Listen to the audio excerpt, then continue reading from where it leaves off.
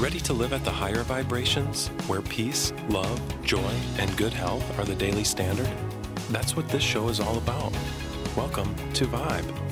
And here's your host, Robin Openshaw. Hey everyone, Robin Openshaw here, and welcome to the Vibe Show. I hope you're having a great 2019 so far. I had such an amazing 2018 that I'm almost a little scared to go into 2019. I'm not sure it can top my last year, which was really good. I like to talk about that because sometimes we have a bad year. Sometimes we have a lot of bad things happen to us. The year before that, 3 pets died on me. I lost 3 cats. And so, the good thing that you learn about life when tough things happen to you is to notice and celebrate and be present in the really, really good times. And so that's one of the things I really did in 2018 is notice all the great things that happened.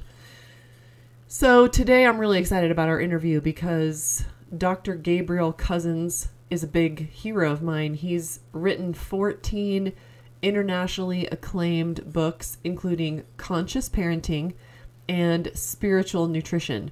Pretty interesting topics, right? He's known all over the world as a spiritual teacher and a leading expert in the raw vegan movement, or the way he would put it is a live plant-based nutrition movement. What's really interesting to me about him is that he's a holistic physician, but he started as a Columbia-trained medical doctor. He's a psychiatrist by background, a family therapist, but he's also really gone deep into cutting-edge research on diabetes. He has a doctorate in homeopathy. In addition to his medical degree, he has diplomas in Ayurveda, clinical acupuncture, and holistic medicine. He's really multicultural. What you don't hear as we start this interview is that he gave a prayer. He's an ordained rabbi. He's a major yogi. He's a 4-year Native American sun dancer. He is not like any medical doctor you've probably ever talked to before. So you may know him as the founder of the Tree of Life Foundation in Arizona. He also has a book called There is a Cure for Diabetes. And I really enjoyed in this interview talking to him about his work with both type 1 and type 2 diabetics. It's really going to challenge what you think about diabetes. So Dr. Cousens, I'm so glad you came on the show because your work has impacted my life for decades now. And we want to learn from you because I have a feeling that you know some stuff that we don't. Those of us who are younger really want to learn from you. You can tell us how old you are or not, but we're here to learn what you know by being over the age of 65 that we could benefit from. Okay, well, I'm very happy to be here and to be sharing understandings and wisdom with you. Yeah, I'm so delighted that you agreed to come on the show because when I started searching, when I was very ill some 25 years ago, I definitely ran across your work and read some of your body of work, which is impressive. So fast forward 25 years, I've never met you or talked to you, but I wanted to reach out to you because we're digging into the lives of people who are still working, who are still contributing, who are still authoring books, still researching, still serving others when they're over 65. So you're welcome to say or not say how old you are, but what do you have to say about what you've learned by being one of our elders that we now want to look to? At age 75, I look at it not about, I'll use the word aging, but I'm going to use the word wise aging, creative aging. And the truth is, if you're really paying attention, you actually can become stronger with age. So when I was captain of an undefeated football team at age 20, I could do 70 push-ups and 7 pull-ups, 500 sit-ups, whatever. Okay. And at age 75, I have done 601 push-ups and up to 100 pull-ups. And whereas I couldn't even get close to touching my toes, flexibility here, as a football player, now I can put the palms of my hands on the floor. So with age, I've gotten stronger, more flexible, more endurance, and actually more strength. So that is what I call wise chronological aging. In other words, it isn't the paradigm that people accept. If we give it an intention, and if we're focusing on getting stronger and quicker and flexible, that can happen. It kind of needs more time to do it, that's all. So the advantage of chronological age is you get more time to get stronger and more flexible, if that makes sense. So age then is not an impediment. This is thoughtful chronological aging. I'm using the word chronological because in many ways, as I've just said, my body's younger. So that's a whole different perspective. Now, what we joke about is if only I knew what I know now when I was 20, life would be different. The advantage of getting stronger, more flexible, and so forth with age is you have all those advantages and the wisdom that comes with chronological aging. So it's just a different way of thinking about the whole process. I know that you eat a plant-based diet, and I want to get to how your beliefs may have changed, if at all, about the plant-based diet, because we certainly have a lot of dogmas raging right now. I don't know how in touch you are with what's going on right now, but now there's a carnivore diet that's sort of taking the fads by storm. But basically, people saying there's no evidence we even need plants. We should just eat animals. But I actually want to go to the third thing that you've touched on besides your flexibility. I know yoga is a big part of your practice, but I want to go to the third thing, and that is you were talking about if only I had known at 20 what I know later. This is a question I've been asking people in our series, Learn from Our Elders. If you at 75 could go back and talk to your 35-year-old self, if you just had a few minutes, what would you say? What would you tell him? The importance of focused on the cosmic reality, which is to know God. Now, the truth is, at a cycle of my life, 33 to 40, I became very intensely focused on spiritual life, and I was meditating 6 hours a day, chanting another 4.5 hours, traveling with a spiritual teacher, Swami Muktananda, for 7 years with my whole family, which everybody benefited. And so the message I would speak to people really younger, early 20s even, is keep your eye on the bigger purpose of life, which is to know God. That's really the most important message. The second most important message I would say is look and create a life of meaning versus a life of purpose. What's the distinction? A meaning is that in every moment, you're bringing in holiness and sacredness in every action, not just in the action of eating, but every action is coming from a place of love and peace. Purpose is a goal-oriented, but without meaning, you really aren't evolving, because the point of being on the planet, from my viewpoint, is that we're here to evolve into the oneness. So that's the message I would give to even people in college, where I'm very concerned about the lack of meaning people are having in their lives. And we're looking at greatly increased rates of suicide, people 24, 25, 26, because the meaning and then ultimately purpose. So creating a life of meaning by how you live in every moment becomes literally life-saving when we really look at the statistics, which are very, very concerning for what's going on in this country and in many ways around the world. So that's what I would say is the simple advice. Focus on creating a life of meaning in every moment, and in that process, looking for what we call right livelihood, so that even your livelihood is creating meaning and value for you. But it's an internal focus primarily that creates a life of meaning. That would be the advice I would give in a simple way. Interesting. What do you think it is about the world now, or the kids now? Why are the millennials in such existential crisis? And we have so many of them not knowing what their purpose is, which you say we really need to have them looking at meaning. What do you have to say to the millennials? Most of my followers will relate to this more on the level of their concern for their millennial children.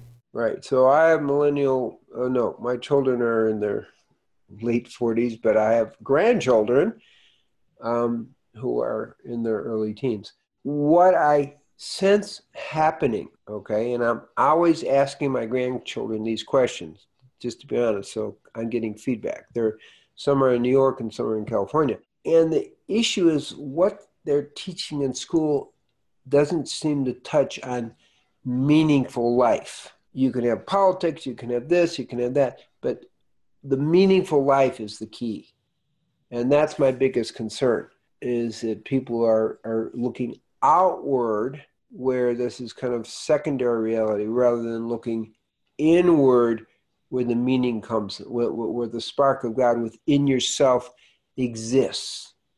And accessing that, because when you do access it, we're talking about non-causal, not dependent on the outer world, non-causal love, non-causal joy, non-causal peace, non-causal oneness, non-causal compassion. In other words, you have that because you're having the inner experience of that truth.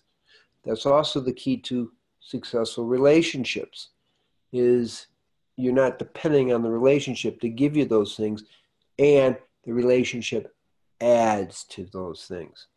So what I see today is a crisis, the existential crisis that you're talking about, is people aren't being brought up and certainly not getting, particularly in college, meaning, leading a meaningful life that adds value to the whole planet, and thinking externals can give that to you.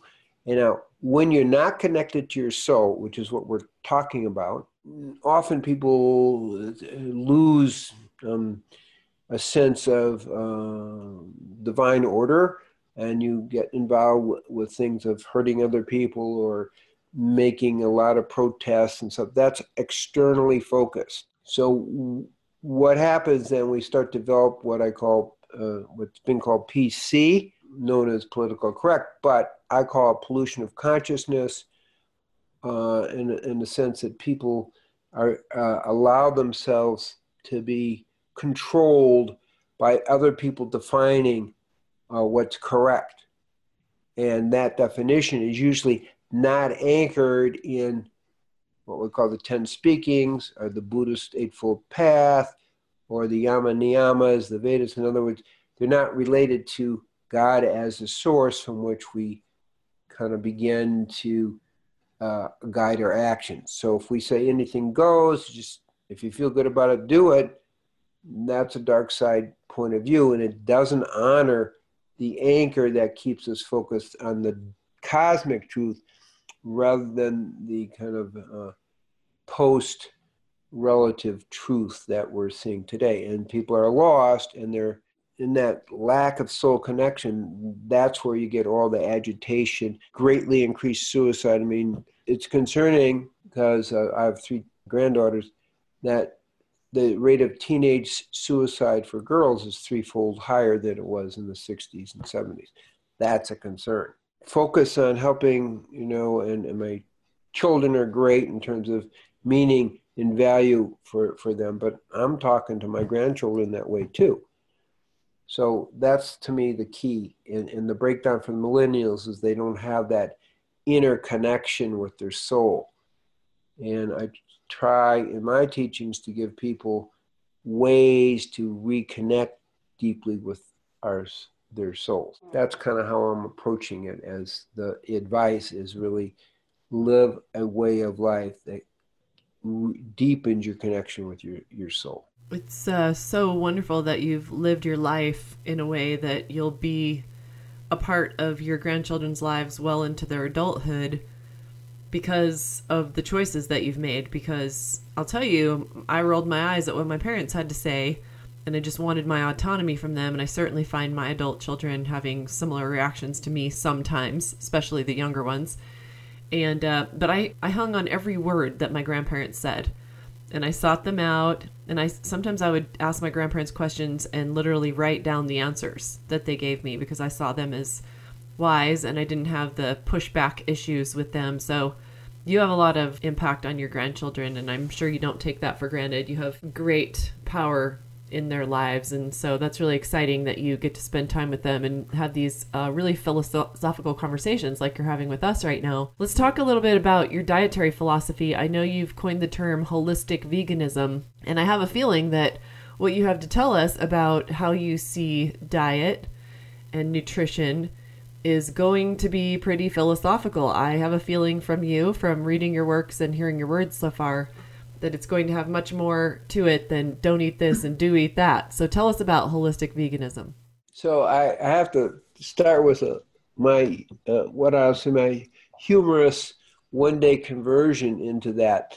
When in 1973, my wife was pregnant with our second child, and we both had this nightmare. And the nightmare is the fetus was a chicken and we were eating it. I became vegan after that. One day conversion. Two people having the same nightmares is interesting in itself. But so that's how it started.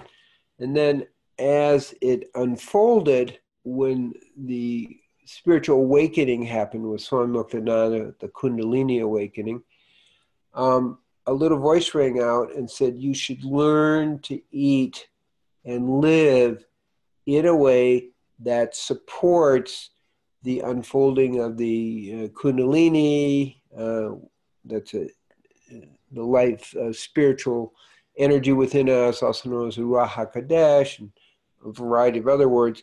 But the point is you should learn to eat and live that supports it. So from that, I began to looking at, okay, what's the optimal diet? I was already vegan, but what's the optimal diet? So this is 1975. And what I saw was a vegan and live food diet that helps us become a superconductor of the divine. In other words, not eating it for, okay, it's good for your health. It is good for your health, but that's not the point. The point I was looking at is what is the best diet to enhance spiritual life? Okay, so that's the angle. Now, it's unquestionable. When we look at it, we go to the Garden of Eden diet. It was organic. They didn't have the word organic in those days. Everything was organic, but organic, veganic, they didn't have that until 1944 when that term was coined.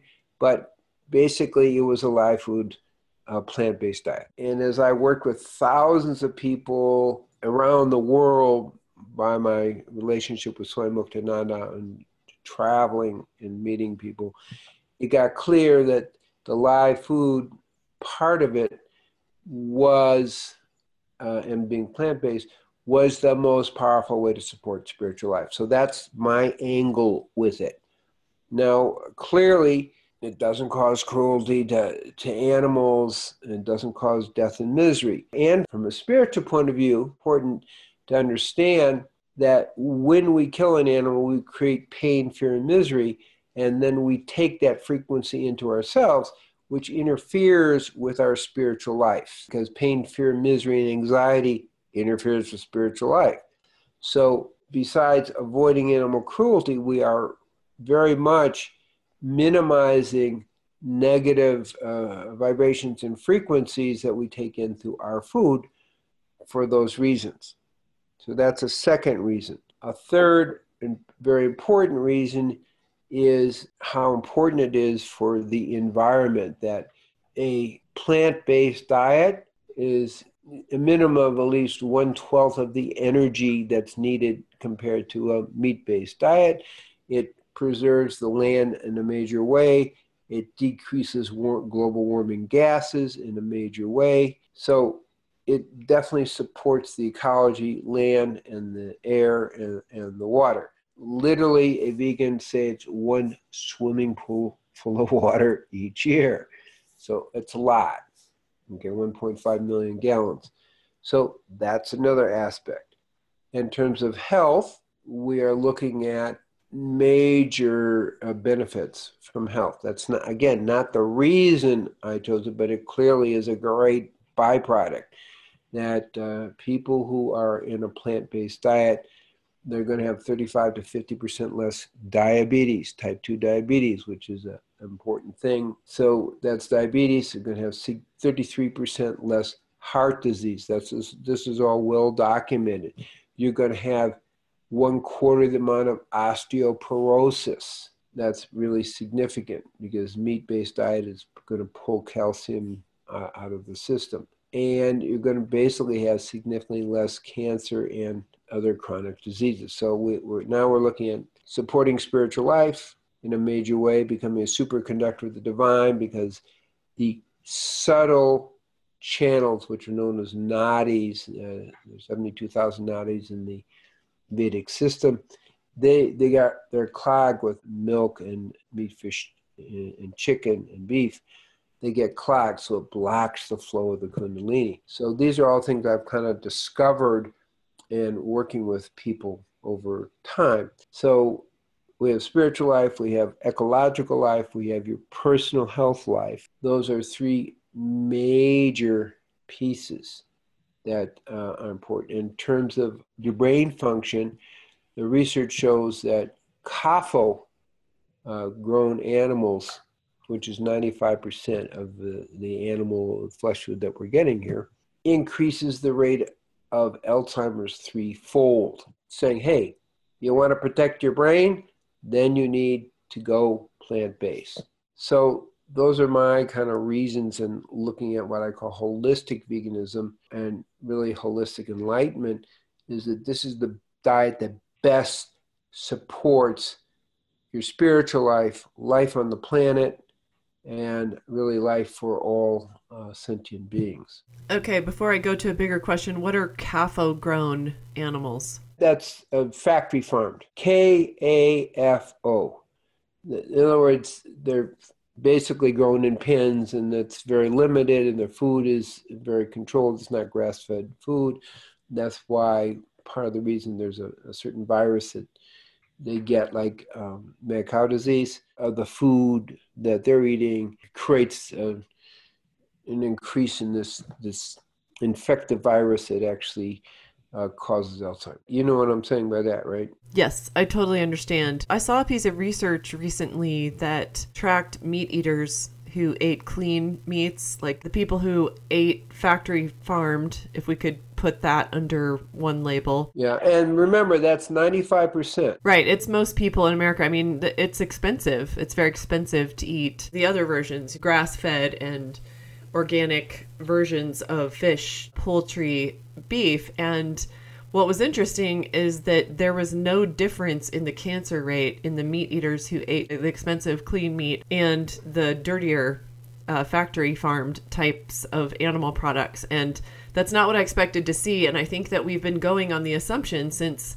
the last 10 years where it started to become more in demand in the economy. It sort of became popular to get these more humanely raised animals for human consumption. And all I'm saying is let's check our assumptions, because we may be wrong that our disease risk is going to be lower eating a bunch of animal products that are more humanely grown. And I'm not saying to go back to eating factory farm. That's absolutely not the answer here. But I totally agree. I love that piece. I actually didn't know that piece of comparison, because now there's enough where we can actually have a comparison. What we know is the research is done on middle-aged men.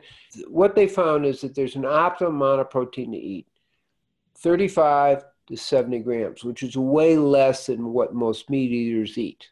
Okay, 35 to 70 grams. Some people, according to their constitution, need about 35 grams. I'm like more one of those. Other people need around 70 grams. That's still low for most people. If you stay within that parameter, you're going to have increased longevity and, in a sense, and significantly less cancer.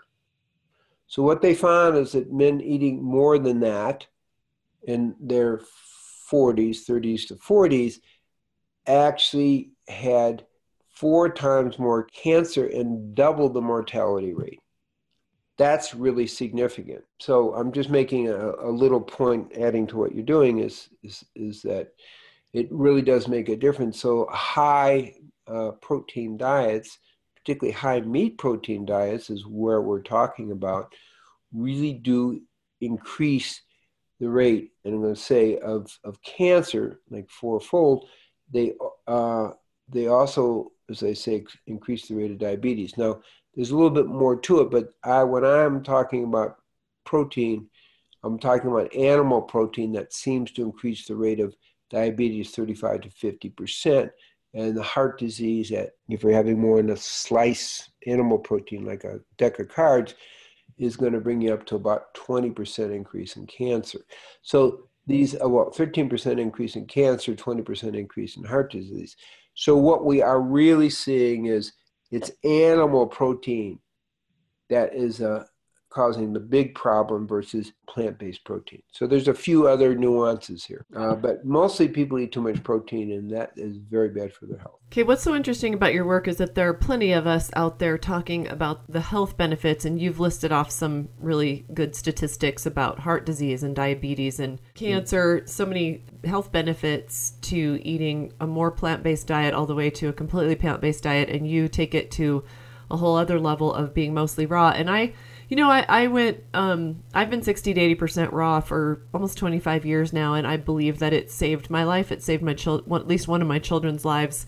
And maybe I wouldn't be dead if I had not made that shift, but I certainly would not have this life that I have, this completely amazing life where I'm able to produce so much and live in the high vibrations.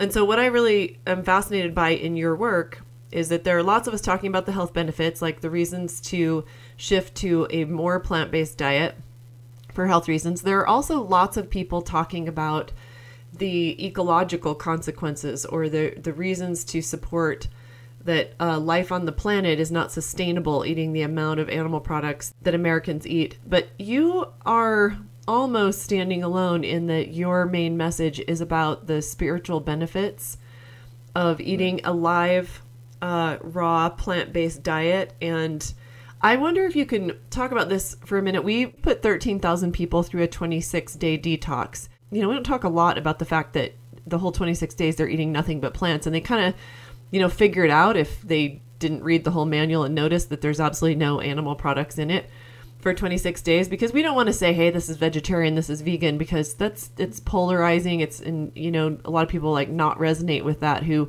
might actually have a great experience doing our detox, and going to be supportive of them at whatever place on the spectrum that they are. But you've mentioned that when people eat animals, because most animals, 95%, are raised in and die in pain, fear, misery, anxiety, and these are low vibrations, we now absorb that if we eat those animal products. What are some of the other mechanisms by which you've discovered that by eating mostly or all live plant-based foods, you attain a spiritual resonance that most people have never experienced, Dr. Cousens? Why else is that besides that issue? I kind of discovered this in a unusual way. Trained as a psychiatrist, or I'm going to say transpersonal psychiatrist and so forth, I was put in charge in the kind of ashram setting of people who were having difficulties with the Awaken Kundalini. And what I observed, particularly back in America, is that these people, I'm going to use the word jokingly, were self-medicating with meat. In other words, the Kundalini energy was growing, and they were using it to damper the energy. So I looked at that and say, okay, there's a message in that, because they have discovered that if they eat meat, it was going to slow down the Kundalini, aka spiritual energizing force. So I reversed it the other way and began observing people saying, okay, now as you go to this diet, let's see what happens to your spiritual interests and so forth. And I did one study, 95% of the people increased their spiritual interest just by going vegan without any extra discussion. It just began to happen naturally. So I began to observe that the flow of energy, the spiritualizing energy, was enhanced by using a plant-based only diet. That was like a big breakthrough in understanding it. So that's a piece of it. And then how is the flow? Well, in the spiritual anatomy, we have nadis, which are where the subtle energy moves. And there's three main nadis. I mentioned 72, three main nadis. And these literally do get blocked with dairy and meat, fish, chicken because of their heaviness and because I believe of the fear and pain. So those are two of the mechanisms. What I also note in terms of flexibility is that people who are on a plant-based diet are indeed more flexible and indeed more healthy. Well, you need a healthy mind and a healthy body to have the power and strength to focus on spiritual life. Meditation takes a little bit of energy, chanting, doing service, what they call karma yoga, we're doing, charitable service. I travel all over the world. I've spoken in 42 different countries. Well, that really takes a little bit of energy. It's not something you just do. Flying an airplane is a little bit of work. So, and going to these places. So to be able to contribute to the world in an optimal way, to have the energy to meditate and do these things is all enhanced by this diet. And that's why I mentioned that there was research even with mice, okay, because we can say, oh, it's your mental state. And they found when they fed mice a raw food diet, they had 2 to 3 times more energy. None of this is an accident. It actually increases your energy, increases the flexibility, increases the strength, increases endurance. So we start to see, okay, but you need that for spiritual life. You don't want to wait till you're, older and not having the energy to do it, because then you can't pursue spiritual life because your body is not keeping up and your mind isn't working as well either. So it kind of all goes hand in hand in the bigger picture. There's a holistic synergy here that makes a huge difference, and diet is one of the 6 factors. So they're all wound together, if that makes sense. Very interesting. I talk about you a lot because of, I think the documentary is called Simply Raw, but I met a gentleman who was one of the 30, I believe it was, or you'll have to remind us of the details. Well, there are 6 main people in it, but I've done work with lots of people with the diabetes program and so forth, but there were 6 people in it. I did a video with an African-American gentleman who had completed his naturopathic doctor. That's Kurt. Yep, that's who. And I tell you, I never got such ferocious feedback as when I did a video with him probably 10 years ago, and he told his story, and people were so angry with me, and they said, you're saying that you can cure diabetes. You cannot cure diabetes. You're going to kill people by telling them to get off of insulin. And I said, I didn't tell them anything. I just interviewed the man who is now off of insulin completely as a result of Dr. Cousens' program. So tell us about what people think about diabetes and what you discovered in taking all these diabetics out into the desert. And well, it's a long and short story. So I have a book called There Is a Cure for Diabetes. And I just want to footnote it by saying that many people, or a few doctors now, have come out with, kind of a there is a cure type of book. So Kurt really was a type 1 diabetic. And most people feel there is no cure for type 1 diabetes. But in my program, not just with Kurt, because that was the first thing, that was my wake-up call doing that program. But with 120 people, I kind of did another study that I referred to.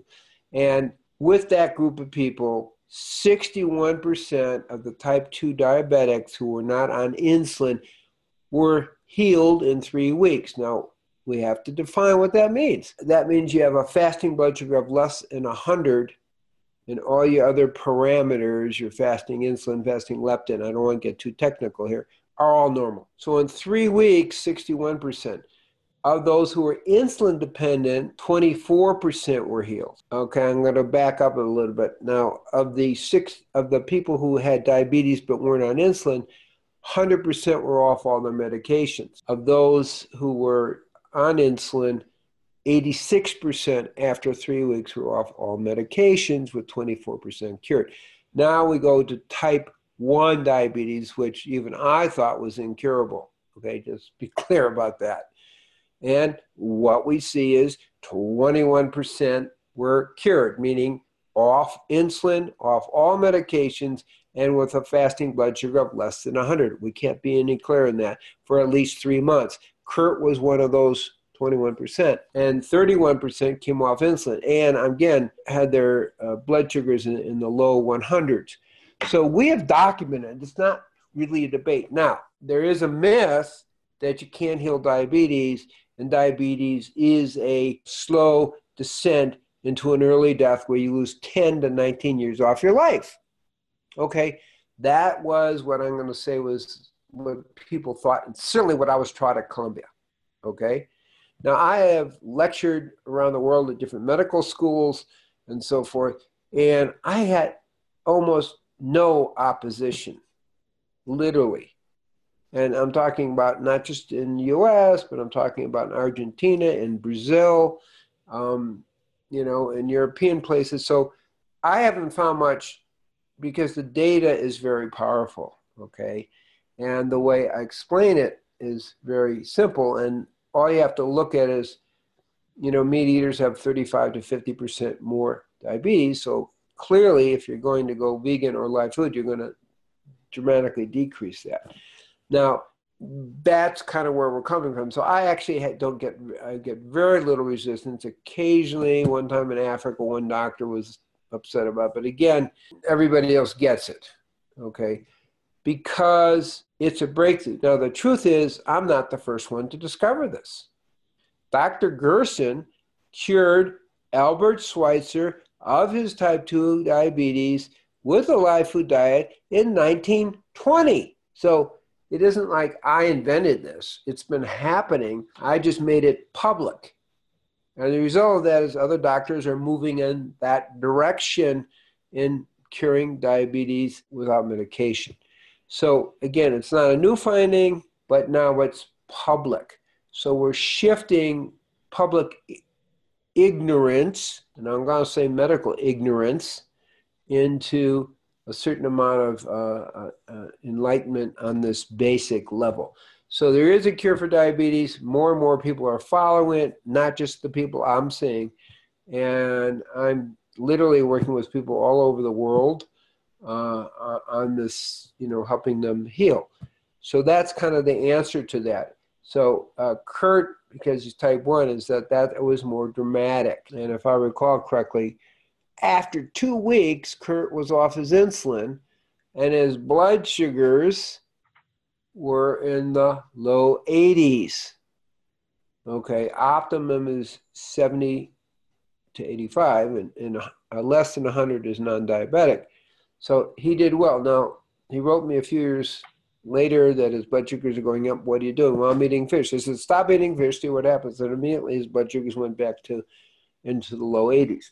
So it's just we're moving ahead. The public and a lot of the medical world outside of what we call holistic physicians moves a little slower in getting it. That's all we're talking about. I have no problem presenting this to holistic physicians. They totally get it. So does that answer that question? Yeah, it does. And this has been a very long time since I read this from you. I never saw the documentary, but I read what you had to say about it in other sources.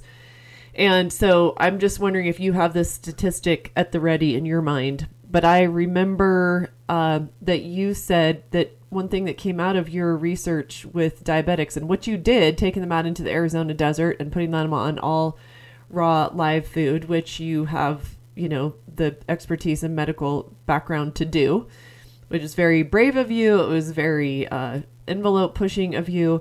But I remember you saying basically, hey, this is wrong. What most endocrinologists will say, or virtually all endocrinologists will say, is that, hey, pancreas is non-functional here. Therefore, we have to medicate for life. And you said even type 1 diabetics, the vast majority of them still have functioning in the islets of Langerhans. Am I wrong? Hey, good memory. So what it is they've done research in, let's say, post-mortem research, and they found that type 1 diabetics still have 88% of beta cells. Some are lesser functioning. So the truth is, at least 88% of type 1 diabetics are indeed producing insulin. That's really important. They're usually not producing enough insulin to manage their blood sugar without some change.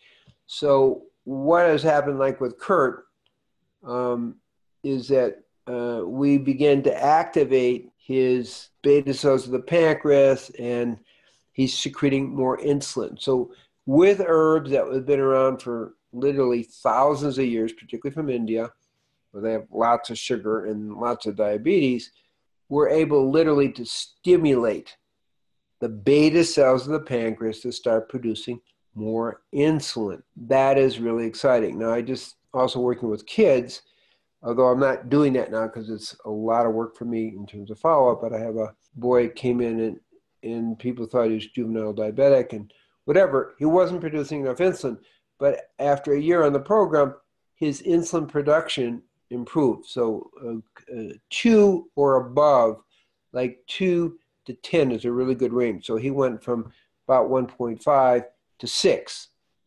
So we're able with herbs and diet, he's sustained. I always went, well, let's sustain that. It's got to be at least 3 months. So that's my answer, is that it's been more accepted in the world today because the statistics are pretty good. But 88% of type 1s, this is hardcore research, have beta cells and are producing insulin, but not enough. And that's why we can be successful, because with our diet, which minimizes the amount of sugar in your diet, we're able to lower the sugar need to meet the amount of insulin that they're putting out. And that's what has worked with Kurt. Now he's going to take fish, which he's not doing anymore. Then his blood sugars are going to go up because meat protein converts to blood sugar. So that kind of gives you a paradigm. So they're producing it, but not enough on a regular American diet. Well, we give them this diet and they're producing enough because we're taking less sugar. Does that make sense? It does. And I think that the vast majority of people, the vast majority of doctors, even the vast majority of diabetics are completely shocked by the idea. And there's plenty of evidence for it. They're just not getting it from your average endocrinologist that eating meat actually is problematic. Eating lots of meat is problematic for diabetics. They think they just have to, avoid or keep close tabs on their sugars. And that just literally does not tell the whole story. Really way doesn't tell the whole story, because meat protein does convert to sugar. It breaks down to that. And why I use the word holistic physicians, holistic endocrinologists, they don't have any problem with it, okay? And in 10 more years, then it will be common knowledge. It's just what it takes to change, kind of mass consciousness. That's really what we're talking about, if that makes sense. Yeah, it makes sense. And I do feel like there's a shift coming, and the world's going to be listening more to the holistic endocrinologists, the holistic GPs, the holistic medical doctors in general. And you've really led the charge. And I want to go back, because this isn't really a diabetes show, but that was an interesting side note. Well, it's pretty important because people over 65, 27% of people over 65 have type 2 diabetes, because there's some enzymatic shifts with age. It happens to people. That's a big percentage. It's more than a quarter of the population.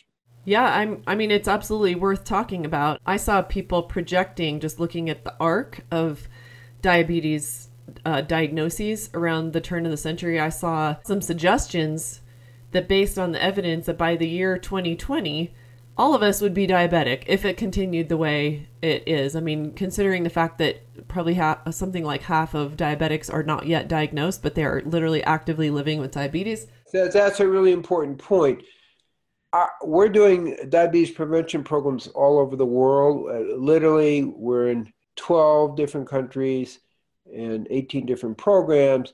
And we are having, the local people we're trained testing people with their fasting blood sugars. And so we're documenting, what's going on. And it is more than you would want to think about. I'll put it that way. So But giving a little bit of early warning and giving people nutritional advice is a major life-saving event for people. As I say, 10 to 19 years adding to your life. Yeah, I'm kind of glad we went sideways on this because we don't talk about diabetes enough. And you present a picture of what the dietary advice should be that's very radically different from what medicine is recommending to people. But let's come back to where you like to live in your zone. Diabetes is part of my zone. I'm going to tell you partly by accident because it wasn't my intention. But we started with, 30 days raw and suddenly, okay. Okay, so let's go back to a reference you made earlier about being a superconductor for the divine, because I think this is very much the kind of thing that you like to talk about with, kind of bring all the dietary advice back to this. Our show is called Vibe. It's based on my book, which is basically about the vibrational frequency of everything. You're a psychiatrist, I'm a former psychotherapist, and this matters to me a lot because I think just like you talked about how the schools don't teach about how to have a meaningful life, I feel like the schools don't teach how to have positive relationships, how to communicate, how to be loving. There's so many things that we're missing in our education, even all the way through graduate school and, training to be a therapist and help people with their emotional and mental issues. Talk about what you mean, because we've talked a little bit about vibrational frequencies, but that really resonated with me when you talked about being a superconductor for the divine. What do you mean by that? Okay, but I want to honor you because I love what you're doing and I love the name of your show being Vibe because that's right to the point. Relating to that, we have soul, okay? And again, one of our problems today is people don't believe in God, don't believe there's a soul. So they're not turning inward to experience it. Now, there's also a soul energy. In the Eastern paradigm, it's called Kundalini, and it's stored at the base of the spine in the subtle body. When certain things happen spiritually, like what we call Shaktipat, which is usually a touch by look, it can awaken that Kundalini and do that work energetically. Then it begins to move throughout your whole system and everything becomes, in a sense, more spiritual experience because the spiritual energy has been activated. As I say, we call it Kundalini in the biblical, we'll call it Ruach HaKodesh, the Holy Spirit. But the point is that in this work, when you eat this way, it allows the channels, the nadis, to allow the spiritual energy literally to flow through more powerfully. And so we are able to conduct this energy, superconductor, in a way that isn't as accessible to meat eaters because the meat clogs energetically, but in frequency-wise, clogs the nadis because you're taking in the frequency of death. Well, spirituality is the frequency of life. Okay, it's the frequency of the soul. Well, when you killed an animal, you're violating it, you're destroying the soul, and you're creating that misery and fear, but you're creating a negative frequency. So all the meat we see, meat, fish, chicken, dairy, all that is coming, it has a negative frequency that blocks the flow of the positive frequency. Going back to the word vibe, and I'm linking it, okay, based on what you're asked, which is great, is that we becoming a superconductor of the divine from a dietary point of view is tuning in to the higher frequencies which the plants have. So, and then allowing and opening the channels in our own system, the nadis or 32 different pathways in Kabbalistic, so that the spiritual energy can flow better. And that way you become more of a superconductor of the divine energy, which rests within us as us. Does that make sense? Does that clarify your question? It does, and I love your answer. And I guess the last question I have for you is, what are your future plans? When you're 75 and you're still actively contributing to the world, what does one do from 75 on? What are you going to bring forth next? Well, we live in different cycles, and we'll get into that. So I'm really extremely active, outgoing to the world for the next 17 years. And so I've kind of readjusted our center. I'm seeing clients, I'm doing things, but I'm actually focused on a worldwide outreach, which when we're just running a center and, where people come to stay, it's a lot of work. So I'm doing more traveling, more outreach, more internet. I'm very pleased to be on your show because you're right in the same frequency here, which is really, really good. Vibe is perfect, So my goal is to be as available as possible to spread the spiritual awareness and really secondarily, I'm going to say secondary because you can't eat your way to God, okay? I want to make that point. Some people think they can eat their way to God. It doesn't work that way, but you can make it easier to tune into those frequencies. So my role in this next round, till I guess I'm 92, is to share this understanding, and I'm going to say energy, with the world as much as possible by awakening as much of the spiritual energy in people as possible. And that's really what my game plan is at this point. I am finishing my spiritual autobiography, which kind of rounds out this cycle of 75. I'm in my 11th rewriting, so it's close. And then just getting it out there. I will have another book. I never plan to write books, okay, but which will be spiritual fasting. But my focus now is the spiritual autobiography called Disappearing into the Nothing. And my wonderful daughter who lives in New York kind of gave me a little bit a clue about the title. So my kids are a little bit involved in all this, and it's good. I did write a book called Conscious Parenting, but it really goes to conscious grandparenting. And I'm seeing some openings where grandparents need to be more honored and take a little bit more leadership to rebalance our society. So I see something there. I don't know what it is right now. So that's kind of where we're going. But the subtle message I'm also giving, what we call a meta communication, which you probably know that language.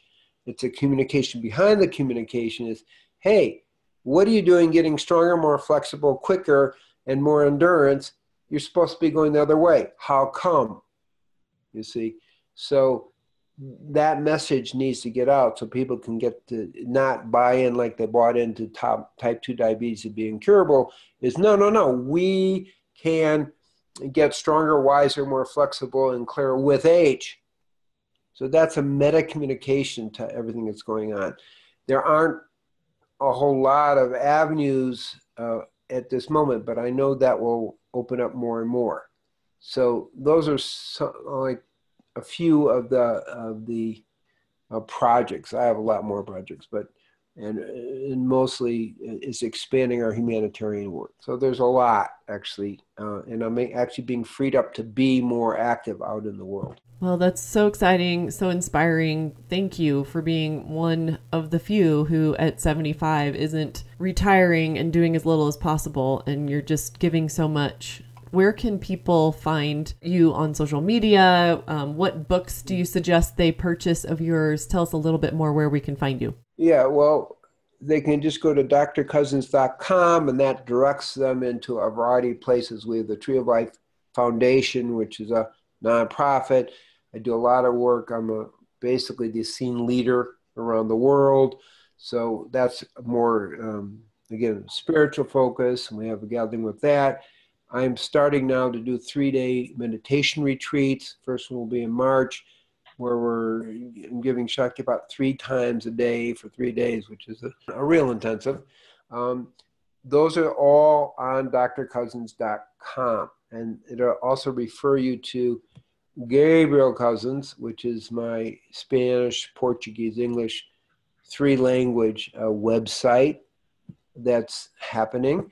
And then the key books, I think, different levels of understanding it, but spiritual nutrition is a really important one. People interested more in nutrition, a little bit less in spiritual life, would be conscious eating.